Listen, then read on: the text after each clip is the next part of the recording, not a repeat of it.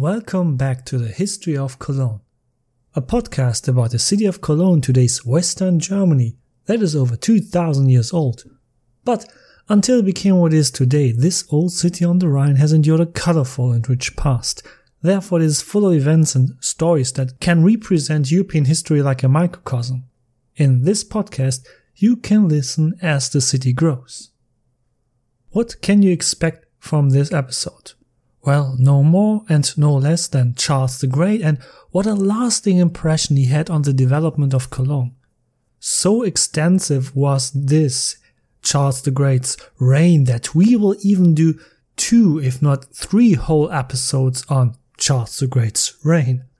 That is the beauty of the time before us. Finally, the availability of historical sources is improving. From now on, we will be able to delve much deeper into the topics. And I hope this record is quite clean and you can listen to it, because it has been raining like every day now and then here in Cologne. And I even closed all windows, but I have to record this episode, so I can't wait until the weather gets better. And while I'm recording this, it is raining out of every bucket, as we would say in German, which means it's raining cats and dogs. And I really can hear the raindrops pounding on our windows.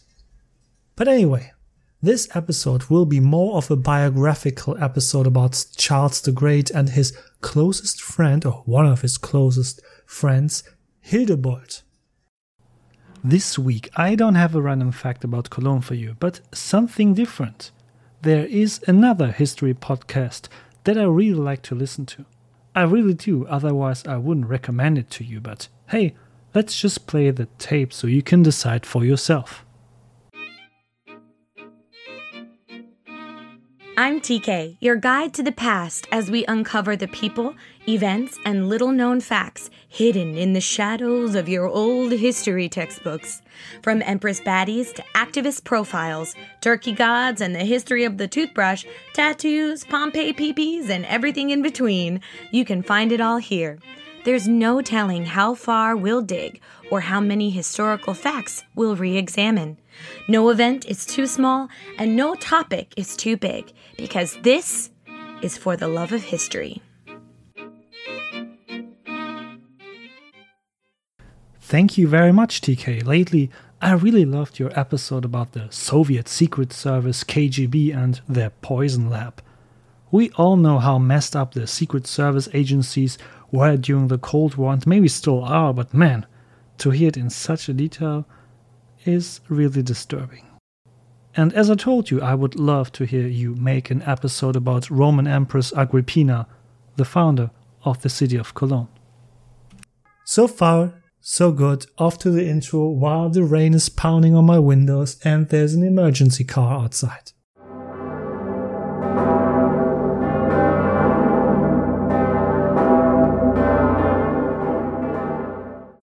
Let's start this time with a legend that contains a lot of truth. We are in the second half of the 8th century. The Frankish king Charles the Great hears in his imperial palace in Aachen that the old bishop in Cologne has died. But the clergy in Cologne could not agree on whom they should elect as the new bishop. So Charles realized that he had to make a decision himself on the spot. In order to be able to travel quickly to Cologne, the king disguised himself and his bodyguard as a hunting party and rode off to Cologne. Nowadays, the journey from Cologne to Aachen, or the other way around in this case, would only take 50 minutes by car. In those days, however, it took 2 long days by horseback. After 2 days, Charles reached the Vorgebirge, a hilly landform that delimits the Cologne lowland to the west. Shout out to the fans of the first hour and those who still remember my first episode about the geographical features of Cologne. So, coming from the west, Charles could already see the city in the far distance, along with the still existing intact Roman city wall and the Rhine plain. But before he rode on, he decided to stop briefly in front of a small church near a village almost directly in front of the city. Charles asked his bodyguards to wait outside, and so the king entered the small wooden village church alone. The church was what a place of worship looked like in those times, quite small and cramped. The church was almost empty. Only a young priest stood in the front of the altar and sang a prayer song. The young priest was of ordinary stature, but Charles could see right away that he didn't just sit in the house of God all day. The young cleric's skin was clearly tanned by the sun, which showed the king that he was busily looking after his congregation in the surrounding countryside. Charles also liked his voice, for he sang the verses in a firm and beautiful voice. At the end of the song, the priest said another "Our Father," and was amazed at the visitor in his church, whom he had probably not noticed at his back until then. Of course, the priest did not recognize the king of the Franks, as Charles was dressed in the clothes of a hunter and not of a commander. The fast ride of the last few days through wind and weather had done the rest, and so the young priest was all the more amazed when the huntsman reached into his coat in front of him and pulled out a guilder coin. That was worth a lot to ordinary people. Almost no one around here had a guilder in one's pocket. "Good friend, one does not sacrifice guilders here. Please take the coin back," said the young priest. Charles, who was pleased with his little prank on the churchman at that moment, replied, "Keep the guilder. I don't begrudge you the guilder." But the priest would not hear of it and insisted, "I see that you are a hunter. If you really want to help me, bring me back some leather from the next hunt. See, my missile book desperately needs a new cover. But please, I beg you, take this coin back. I really do not need this one." Now Charles the Great was surprised. He had truly found a modest churchman, someone who did not, like so many other priests, increasingly accumulate wealth for his own benefit, as unfortunately happened again and again among the clergy. "All right," Charles replied. "I will get you the necessary leather." So Charles stepped out of the church again and ordered his bodyguards to go hunting, this time for real and not just for camouflage, and to get the leather for the priest. Meanwhile, the king, still disguised as a simple hunter, rode through the surrounding villages and inquired about the pastor of the local church. His name was Hildebold, and everyone, whether noble or commoner, had only good things to say about her. A few hours later, Charles handed over the promised leather to the priest and rode on to Cologne without having revealed himself to him beforehand. Young Hildebold was visibly puzzled by this encounter, but then thought nothing more of it. The next morning he had just said morning mass. He heard hoofs clattering and horses neighing outside the church. When Hildebold stepped out of the church, the huntsman from the day before was sitting on a horse, with a sword and armor in a king's cloak. "Good morning, my dear Hildebold," Charles greeted him. "Forgive my deception yesterday. Rest assured nothing was further from my mind than to deceive you. But I had seen no other way to hurry to Cologne so quickly from Aachen without having to stop in every town and talk to the local nobles. I don't have to tell you who I am now. I just wanted to congratulate you personally." "Congratulate you on what personally, my lord?" "I searched the whole city yesterday for a good man. No candidate in Cologne seemed suitable for the office, except you, of course. Congratulations, Hildebold. You are the new Bishop of Cologne." And so it happened that in the year 787, Hildebold became the new Bishop of Cologne. What is true about this legend, and let me tell you, almost everything is true here, let's break it down now. And above all, why is the appointment of Hildebold as a bishop significant for Cologne? Appointments of bishops happened all the time in those days, and even promoted by kings. That was also very usual for this time. Well, of course, it has something to do not only with Hildebold alone, but also one of the most famous men in European history, and that is Charles the Great, also known as Charlemagne or as he called himself in documents in Latin Carolus Magnus, or as we call him in German, Karl der Große. I thought about calling Charles the Great always Karl der Große in this episode, but then I thought you English listeners might still prefer Charles the Great. So, Charles the Great. Let's first take a step back and turn to this Charles the Great. And here, unfortunately, and I regret this deeply, comes a small setback. I would love to talk at length about Charles the Great.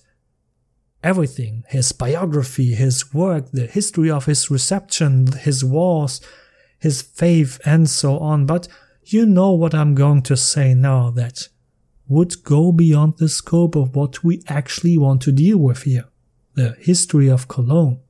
But don't worry, I have a feeling that I will go into some detail about this. So here are all the necessary facts in a blatant fast forward. How did it actually come about that Charles came to the throne from the dynasty of the Carolingians? In the last episode, we ended with Charles's grandfather, Charles Martel, who became the only mayor of the palace of the increasingly powerless Merovingian kings. But he had not yet dared to make himself king.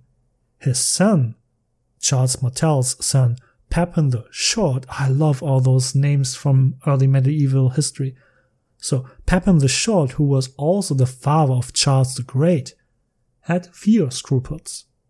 As I said, this is a very simplified historical account of the events. That is why it is expressed rather simply here.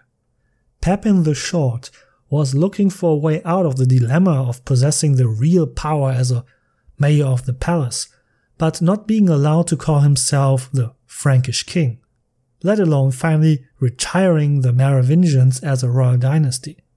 So Pepin appealed to higher powers. He simply asked the Pope in Rome. Now, I have to go back and emphasize this. The Pope of the early Middle Ages was still far from possessing the power he would later have and nowadays still have. His shrunken and decaying city of Rome, of which he was bishop, was dependent on the protection of foreign powers.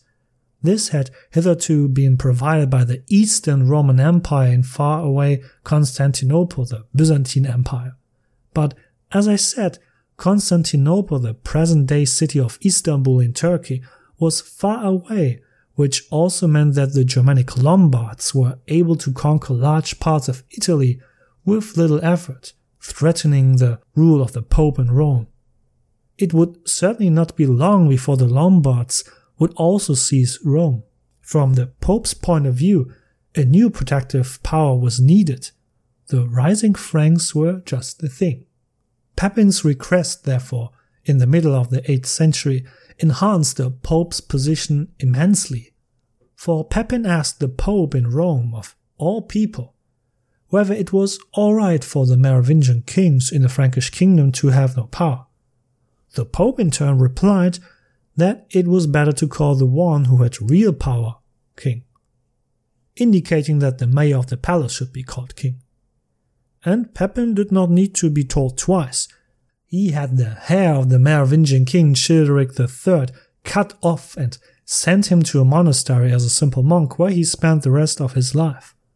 This is how unspectacularly the rule of the Merovingians ended, which had once been established with Clovis or Chlodwig in the ruins of the Roman Empire in Gaul.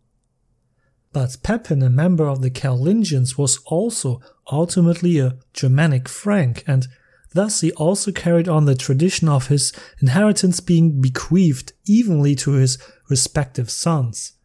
When Pepin the Short died in 768, he divided his kingdom between his sons Charles, whom we know as Charles the Great, and his younger son Carloman. As always, a very varied choice of names. And actually the usual thing would have happened, which had already happened under the Merovingians. Both brothers wanted to take over the power in the entire Frankish Empire. But then only shortly afterwards, before the conflicts between the brothers could really break out, Carloman died after a short, serious illness aging just 20 years. Why and whether it was really just an illness is sometimes passionately debated by researchers. And so it came about that in the year 771, the young Charles was able to rule the entire Frankish Empire as a king all by himself. His long life for those times gave him a reign of 46 years from the year 768 to 814, which is a long reign for a monarch and head of state, even by today's standards, well, unless your name is Queen Elizabeth II. That is one of the reasons why the Frankish Empire flourished during this period as never before or since.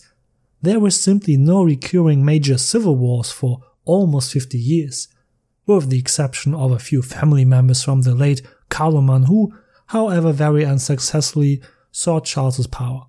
But this gave enough time and space to expand the Frankish Empire externally and consolidate it internally.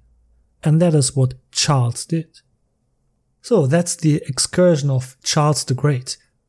A little bit. But let us also turn our attention to Hildebold. For our Hildebold of Cologne was a real person. The exact encounter as described here at the beginning of this episode in the saga, whether it really took place like that, who knows? But what is undisputed is that Hildebold was made Bishop of Cologne through the promotion and power of Charles the Great. The two became inseparable friends. But whether Hildebold's beginnings were really so modest, well, one cannot say for sure, but Cunibert had already belonged to the regional Frankish nobility of the Eastern Frankish Empire almost 150 years earlier. Therefore, it is perhaps not entirely improbable that Hildebold, 150 years later, also came from the Frankish nobility in the region. As is so often the case, we do not know much about the biographies of important people in the early Middle Ages until they become significant for history. It is the same with Hildebold. Until the time of his appointment as bishop in 787, we know nothing about him, not even when he was born or where he came from. After being appointed bishop, Hildebold's career continued to rise steeply. Charles was a great fan of the late antique church father and theologian Augustine, whose thinking and writings had a decisive influence on the church of the European West. In keeping with Augustine's The City of God, the Civitate Dei, Charles wanted to realize God's kingdom on earth. Whereas the Merovingian initially worked together with the Christian church in a rather pragmatic way for reasons of power politics, Charles went much further. For Charles and his successors, it is not enough that there are churches here and there and a few pagan temples left somewhere else. No, only God's word is to be valid. That is the word of the Christian God. All people within the empire have to submit to God's word. A great missionary wave sweeps the Frankish Empire, the whole of Central Europe, no matter whether in the cities or in the countryside. Where the structures for Christianization are not in place, monasteries or churches are founded through donations from Charles. Rules are made that Sunday everyone, even servants, are required to visit church service. That Sunday is the day in Europe where still most of the businesses and offices are closed, is a clear and still visible legacy of Charles the Great. This development did not begin under Charles, yes, but hardly anyone can stand as exemplary for this revolutionary development as Charles the Great. Charles the Great strove for what he saw as a Christian empire with all the good and negative effects, like the fact that pagan peoples such as the Germanic Saxons still lived directly on his doorstep east of Cologne between the Rhine and Elbe River, was unbearable for Charles, and so he started a 30-year-long war against them with very cruel mass killings. But we will come to the subject of the Saxons and Charles the Great and what this has all to do with Cologne in the next episode. But what does all this, what I just said, have to do with Hildebold? Well, as I said, Charles wanted to transform his empire into a great Christian empire. To this end, Charles interferes in local church politics. The encounter with Hildebold in the saga was probably just a nicely embellished anecdote, but in fact, Hildebold owes his appointment as Bishop of Cologne to his friend Charles. For Charles has great plans. Well, somehow he must have earned the epithet. This is how Charles proceeded throughout the empire. Anyone who wants to be installed as a bishop or important clergyman must first win Charles's goodwill. Otherwise, Charles himself selects the candidate he considers capable. But no bishop like Hildebold, and no other bishopric like that of Cologne, is held in such high esteem by Charles. In his will, Charles the Great even let it be known later that the diocese of Cologne was the, quote, most elegant bride of Christ after Rome, end quote. Now, that's a praise. In the year 791, only 4 years after being appointed bishop, Charles appoints his friend Bishop Hildebold as his arch-chaplain of the court chapel, as well as chancellor of his imperial chancellery. Too complicated titles for you? Then the simple version: Hildebold, the Bishop of Cologne, was Charles the Great's most important advisor at his court. So you see, the increasing intertwining of empire and church is becoming more and more evident. Without the military protection and expansion and the donations of the crown, the Christian church could not have achieved the position it would later have in Europe. Without highly educated and capable priests and bishops who could read and write, were skilled in diplomacy and possessed great knowledge, like in science or medicine, effective administration of the empire would hardly be possible. Both sides are more and more interwoven and needed each other.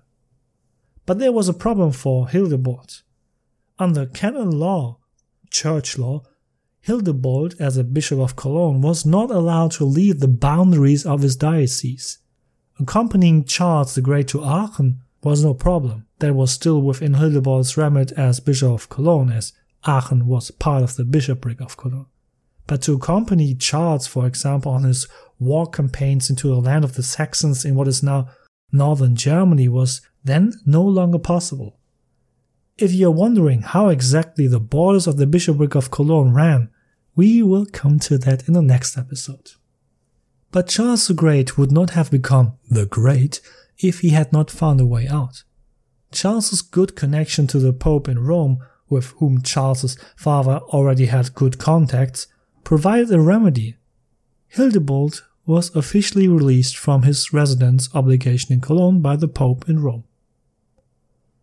Charles did not only want to expand his empire through conquest, he also wanted to unify it internally. We always talk about the Frankish Empire as a political unit, like it is one big country, but you must not forget, the Frankish Empire was a colorful mixture of peoples: Alemanni on the Upper Rhine, south of Cologne, Saxons to the north and east of Cologne, Gauls in what is now France, Italians here and there, parts of the Gallo-Romans, and of course the Franks themselves. And they were not spatially separated from each other, but Cologne is a good example of this, lived right next to each other on the spot. All these peoples or ethnic groups had their own traditions and legal concepts, and that it was totally confusing for outsiders if they got to another area of the Frankish Empire. While one coin in your pocket might be accepted in one place, it might not be desired a few kilometers away. If these specifications apply to a unit of measurements or weight, they could be completely different in a neighboring town, like 1 kilogram, maybe only 800 grams instead of 1000 grams. Who knows? And since the end of antiquity, the knowledge of how to read and write had dramatically gone close to being extinct with the normal common people. Charles himself was annoyed by his personal weakness in that topic. He couldn't read and write well all his life, although he really tried to learn it, but he couldn't. The Roman Empire had indeed fallen, but in the numerous lectures of ecclesiastical scholars at his court, Charles learned about the fallen world empire of Rome and how it had once ruled the then entire known world under one ruler and one order, just like God's kingdom in heaven was ruled by one man under one order. And even if the city of Rome had largely shrunk to just a few tens of thousands of inhabitants, the stone ruins of the former city of 1 million people still stood. That must have made a lasting impression on Charles, who actually only knew buildings made of wood. So that's how it was when Charles became king of the Franks. And this prompted Charles to launch the so-called Carolingian Renaissance. Again, I have to digress and point something out to you. I personally find the term Renaissance or Renaissance misleading here. For this Renaissance or Renaissance took place for quite different motives than the later actual Renaissance, which sprang above all from the spirit of humanism. It would not be helpful to go into more detail. I would therefore call the Carolingian educational reform, as it is also used as an alternative to the naturalized term Carolingian Renaissance. And that is what it was, an educational reform. Roughly speaking, it encompassed 3 areas which were supported by numerous scholars from whom Charles summoned to his court from the year 777 onwards. The 3 areas include language and literature, architecture, and the renewal of knowledge from antiquity. The special thing is that almost all of these scholars were foreigners. They did not come from the Frankish Empire. Just to admit that the lack of education could not only be remedied by one's own efforts is something I find extremely remarkable for a medieval ruler in that time. It is an aspect of Charles the Great, a Germanic Frank after all, that I think is given far too little attention. Almost all the scholars whom Charles invited to his court came from abroad, from Byzantium, so the Eastern Roman Empire, the Eastern Mediterranean, from Britain, Italy, Spain, or other regions of the Mediterranean. The head of this court school was also an Anglo-Saxon named Alcuin, one of the greatest scholars and scientists of his time, or maybe the greatest. And Hildebold, our bishop from Cologne, was one of the few Franks in that Carolingian Renaissance. In the decades of the late 8th century, these scholars achieved great things. One cannot really overestimate the value that this educational reform had on Europe's development. Here too, in a very broad outline. For one thing, Latin as a language had suffered considerably since the fall of Rome 350 years earlier. This is devastating for Western Europe, since Latin continued to be the language of the clergy with which Charles wants to enforce his missionary projects. From our partly secular point of view today, it is perhaps not so understandable why Charles urgently sought an improvement here. But Charles supposedly learned through a messenger that a priest at a baptism said, "In nomine patria et filia et spiritus sancti," so translated, "In the name of the fatherland, the daughter, and the Holy Spirit." Oh dear, of course, that was not how it was supposed to be said.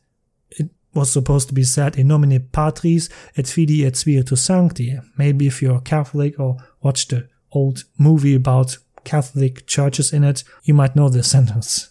So, in the name of the Father, the Son, and the Holy Spirit. The Christian king Charles and also many of his Christian contemporaries feared the worst with such false blessings like at that baptism I just told you. If the sentence was wrong during his baptism, that would mean that without knowing it, the person was doomed to burn in hell. And that was something that could not be tolerated in the eyes of the contemporaries. Above all, Latin is also the language used for legal texts and documents, science and diplomacy. In a multicultural empire as of the Franks, it was important to have a uniform and comprehensible language regime to rule out misunderstandings or deliberate manipulation. Especially since Charles could hardly be present everywhere in his empire at the same time, he sent many of his laws to his counts in writing by messenger. It was important that they could read and write Latin correctly, but also that they could decipher the letters of the text. With that reform of the Latin language, Charles laid the foundation that Latin stays up until in our time the language for science. No one can study law, biology, chemistry, physics or become a doctor without having some kind of understanding for Latin, or even history. I had to prove that I'm able to read at least some amount of Latin and have some amount of knowledge in that language. If not, I would not have been able to graduate. Charles the Great sends his regards again. Thank you for that. Charles also decreed the introduction of a uniform script. Previously, there had been no uniform script in the Frankish Empire. So it happened that letters or documents were not legible everywhere. The so-called Carolingian minuscule provided a remedy. It is the form of writing that we still know today with its upper and lowercase Latin letters. The Romans only knew uppercase letters. So if you look at your smartphone, read a book, or generally see a written text somewhere like I do at this moment at my notes, you will clearly see a clear legacy from Charles the Great's reign again. Of course, only if you write Latin letters and not, say, Cyrillic or High Chinese. If I were to present you with a book from the time of Charles the Great, you would be able to read the text, at least from the letters, because of course the language used in that book would be Latin. Always. In addition, legal requirements for offices in the empire were standardized. Likewise, units of measurements and weight as well as coinage. In this way, what had previously only appeared to belong together on a map grew together in real. I know I am wandering, but one cannot underestimate the Carolingian reform. It had a lasting impact on history. While in ancient times the Mediterranean was the great economic area of the then known world, with, Cologne only being an outpost in the north, increasingly the economic power and also the political center of power shifted northward across the Alps to the countries we know today as France, Benelux and Germany. And hey, guess where Cologne is located at? Right in the middle of today's border region of France, Belgium, Netherlands, Luxembourg and Germany. In addition to preserving Latin, Charles established Christianity definitely and permanently in Europe. With the exception of the small communities of Jews, there was no other religious community in the Frankish Empire. At the same time, the lively exchange with the Islamic empires in Spain, North Africa and even far away Baghdad provided important impulses for the reforms of the Frankish Empire. A good example for that exchange with the Islamic world? Charles had his own personal elephant that he got from the Caliph from Baghdad. Let's talk about local government in Cologne in the era of Charles the Great. We know that Cologne on the left side of the Rhine and Deutz on the right side of the Rhine in the Frankish Empire had each formed their own Gau, Old German for district. Those districts had been established since Chlodwig. So in both districts a directly appointed count would have exercised political rule by the grace of Charles. But was this really the case in Cologne? Did a count really rule here? If so, we have almost no evidence of it for this time. Even during Cunibert's tenure as bishop, it was already assumed that the bishop himself ruled on behalf of the king as a lord of the city, combining spiritual power and secular power, and that there was no extra count in between. Especially with such a powerful bishop as Hildebold, the Charles's right-hand man, it is actually difficult to assume that Hildebold allowed himself to be talking to the political exercise of power on the ground in Cologne by some count? Unfortunately, we can only continue with a question mark here. But from the year 900 onwards, Cologne is demonstrably under the sole rule of the bishops in spiritual and secular terms. A small spoiler in passing. Even though the present-day city of Aachen is sometimes wrongly dubbed the capital of the Frankish Empire during Charles the Great's time, this is a false assumption.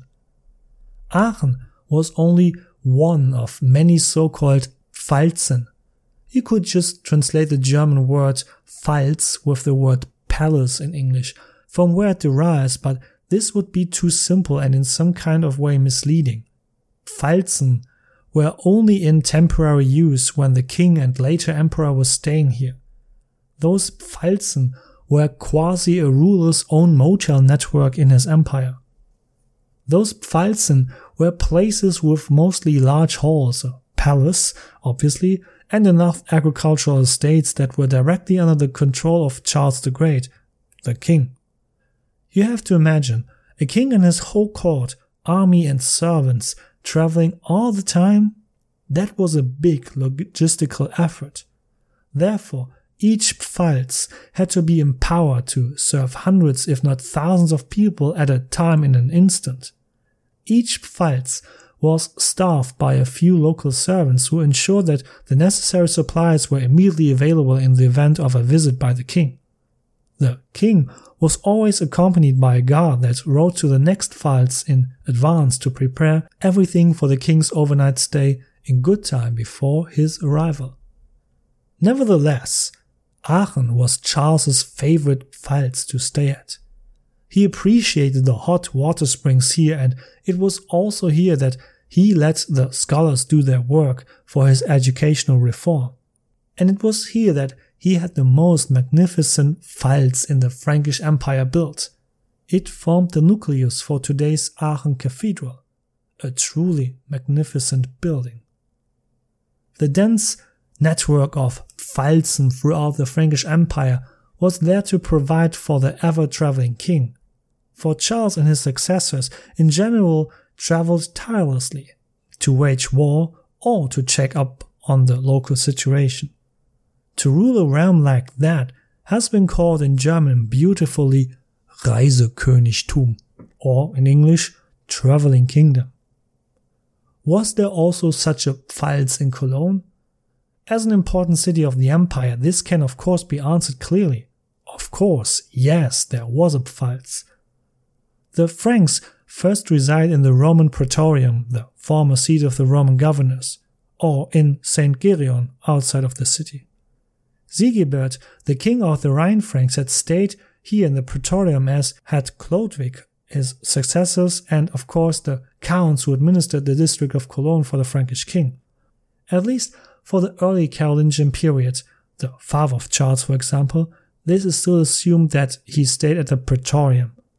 For the mention of the history of the use of the Roman Praetorium increasingly disappeared until it vanished completely in the 8th century.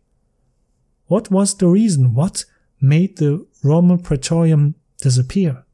Was it the ongoing decay of the building fabric and the lack of knowledge of how to keep such a large stone palace in good repair? Had perhaps the Praetorium already been destroyed before the Franks took over? Was it perhaps a fire or an earthquake that ended the Praetorium's history of use? Sadly, we simply do not know, nor exactly when this happened. At least we can assume that the Praetorium no longer existed at the time of Charles the Great, except for the foundation walls which were discovered after the Second World War in the 1950s. Naturally, therefore, a new palace was built elsewhere in the city to provide Charles with a Pfalz in Cologne. It is assumed that this was south of today's Cologne Cathedral. The Cologne Cathedral did not yet exist. The rectangular bishop's church, which is simply referred to as the predecessor of today's Cologne Cathedral, still stood here. I'll put a picture of a model of this bishop's church on my homepage. Check it out in the companion post of this episode on thehistoryofcologne.com. And it's really cool to finally have a top-level domain. Some more recent excavations of the latter period suggest that there was really a palace here. However, there is still no definite proof of this. From a structural point of view, however, this would make sense as the palace of the head of the Church of Cologne was also located here in later times until well into modern times. Today's street am Hof, German for at the palace, is a remnant of this time. Thus, to the south of today's Cologne Cathedral, there was a huge, large rectangular courtyard complex with 4 wings of buildings around an inner courtyard that directly adjoined the bishop's church. Directly to the east of this courtyard was a well and latrines. The area of the palace was bordered by a well-known Roman harbor road in the south, which we have already encountered on our walk through Roman Cologne. The total area of the site was 83 by 52 meters. Similar dimensions can be found in other places from the Carolingian period. I will show you what such a pfalz looked like with a picture on my homepage. In Goslar, in what is now a city in Lower Saxony, such a palace and its grounds are still very well preserved. Well, they are 100% preserved. It's really great to look at it. I took a look at it from the outside once when I was passing through. Maybe I can still find a photo of it somewhere. The pfalz in Goslar was built 300 years after Charles the Great, but it still gives a good impression of how such a building with its dimensions was embedded in a place. And yes, with Aachen Cathedral, you also have a former pfalz chapel that you can visit, even though it was constantly expanded over the centuries and completely transformed into a cathedral. But I can see I've talked far too much again and I can't really concentrate anymore. Especially about Charles and his empire, I talked way too much. But this knowledge is necessary so that certain backgrounds can be understood. Charles set the parameters here in medieval Europe. They continue to have an effect in many parts until the year 1806. You can mention that a bit then. Self-praise stinks, but I think I've kept it reasonably short considering how much there is to say about Charles the Great. A recent German documentary alone, which you can watch while staged on the couch in the evening, is a whole 2.5 hours long. But enough about Charles and Hildebold for now. And don't worry, we will continue with both the next time. Let's return to the saga from the beginning at the end of this episode. Whether the encounter between Charles the Great and Hildebold really took place in this way is not really of interest to me as a Cologne resident. The legend is so beautiful that I don't want to see it refuted. But the fact is, the church described really did exist. It stands in what is now the district of Lindenthal in Cologne. Is it there? That's right. It's still there today. It is the church of Alt St. Stephan, although almost no one knows it by that name. For the people of Cologne it is simply called the Krieler Dömchen, the little cathedral of Kriel. For as imposing as it looks like a cathedral, it is so small that it could be mistaken for a small chapel. And the best? Nowadays it is made of stone. This building was only built about 100 years after Charles the Great and probably replaced the wooden church that stood here as in legend, but also in reality. Yes, it is not the same church that stood here in the year 787, but that doesn't bother me at all, because it still belongs to the same period of the Middle Ages. Because this church is really something special. It is so small and tiny, and almost its original early medieval state. Only here and there has a small extension been added. Since 1970, it has also no longer been a parish church, but it serves as a church for the Cologne College of Catholic Theology. As I said, Charles the Great himself was not in this building. However, it can be proved that Charles was in Cologne at least 3 times in order to set out from here on war campaigns against the Saxons. when he traveled from Aachen, where he liked to spend the winter, to Cologne in the spring, he would certainly have passed by this little church, the Krieler Dömchen. For me, this church and the area around it take you back in time about 1,200 years. You must be thinking, what am I talking about here? But I swear to you, the church is simply enchanting. And you really don't have to be religious to see it. It's imposing because of its lifespan and at the same time so modest in size and furnishings. When I entered the small church for the first time 6 months ago, it was really as if I had stepped into a time machine. Around it, the district of Lindenthal, the metropolis of Cologne, has long since grown around the Krieler Dömchen. Only the spot on which this church stands seems to have defied all the changes of time. It seems like nothing has changed here for almost 1,000 years. It was once again a high phase of the corona pandemic. I was completely alone in the church, in the middle of which you almost stand as soon as you enter. Otherwise, I think only 20 people would fit into the church. Of course, I took a lot of photos. Check them out on my homepage, thehistoryofcologne.com. When I lit a candle for my loved ones and said a little prayer, I was really afraid for a moment that as soon as I turned around to the entrance, a king dressed as a huntsman would immediately stand there as he had done 1,200 years ago, and that he would give me a guilder coin.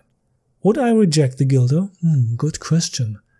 I don't think I'm as modest as Hildebold from the saga, and after all, I'm half Dutch, and they are supposed to be stingy. Furthermore, I would really like to buy even better equipment for podcasting. All this echoing in my working room really annoys me sometimes. So, let's leave it this time. You will have noticed that, as is usually the case in a biography episode in my podcast, we have not spoken of Hildebold's end of life. Charles too has not yet passed away in our story. No, the two gentlemen and their work are not yet over for our story about Cologne.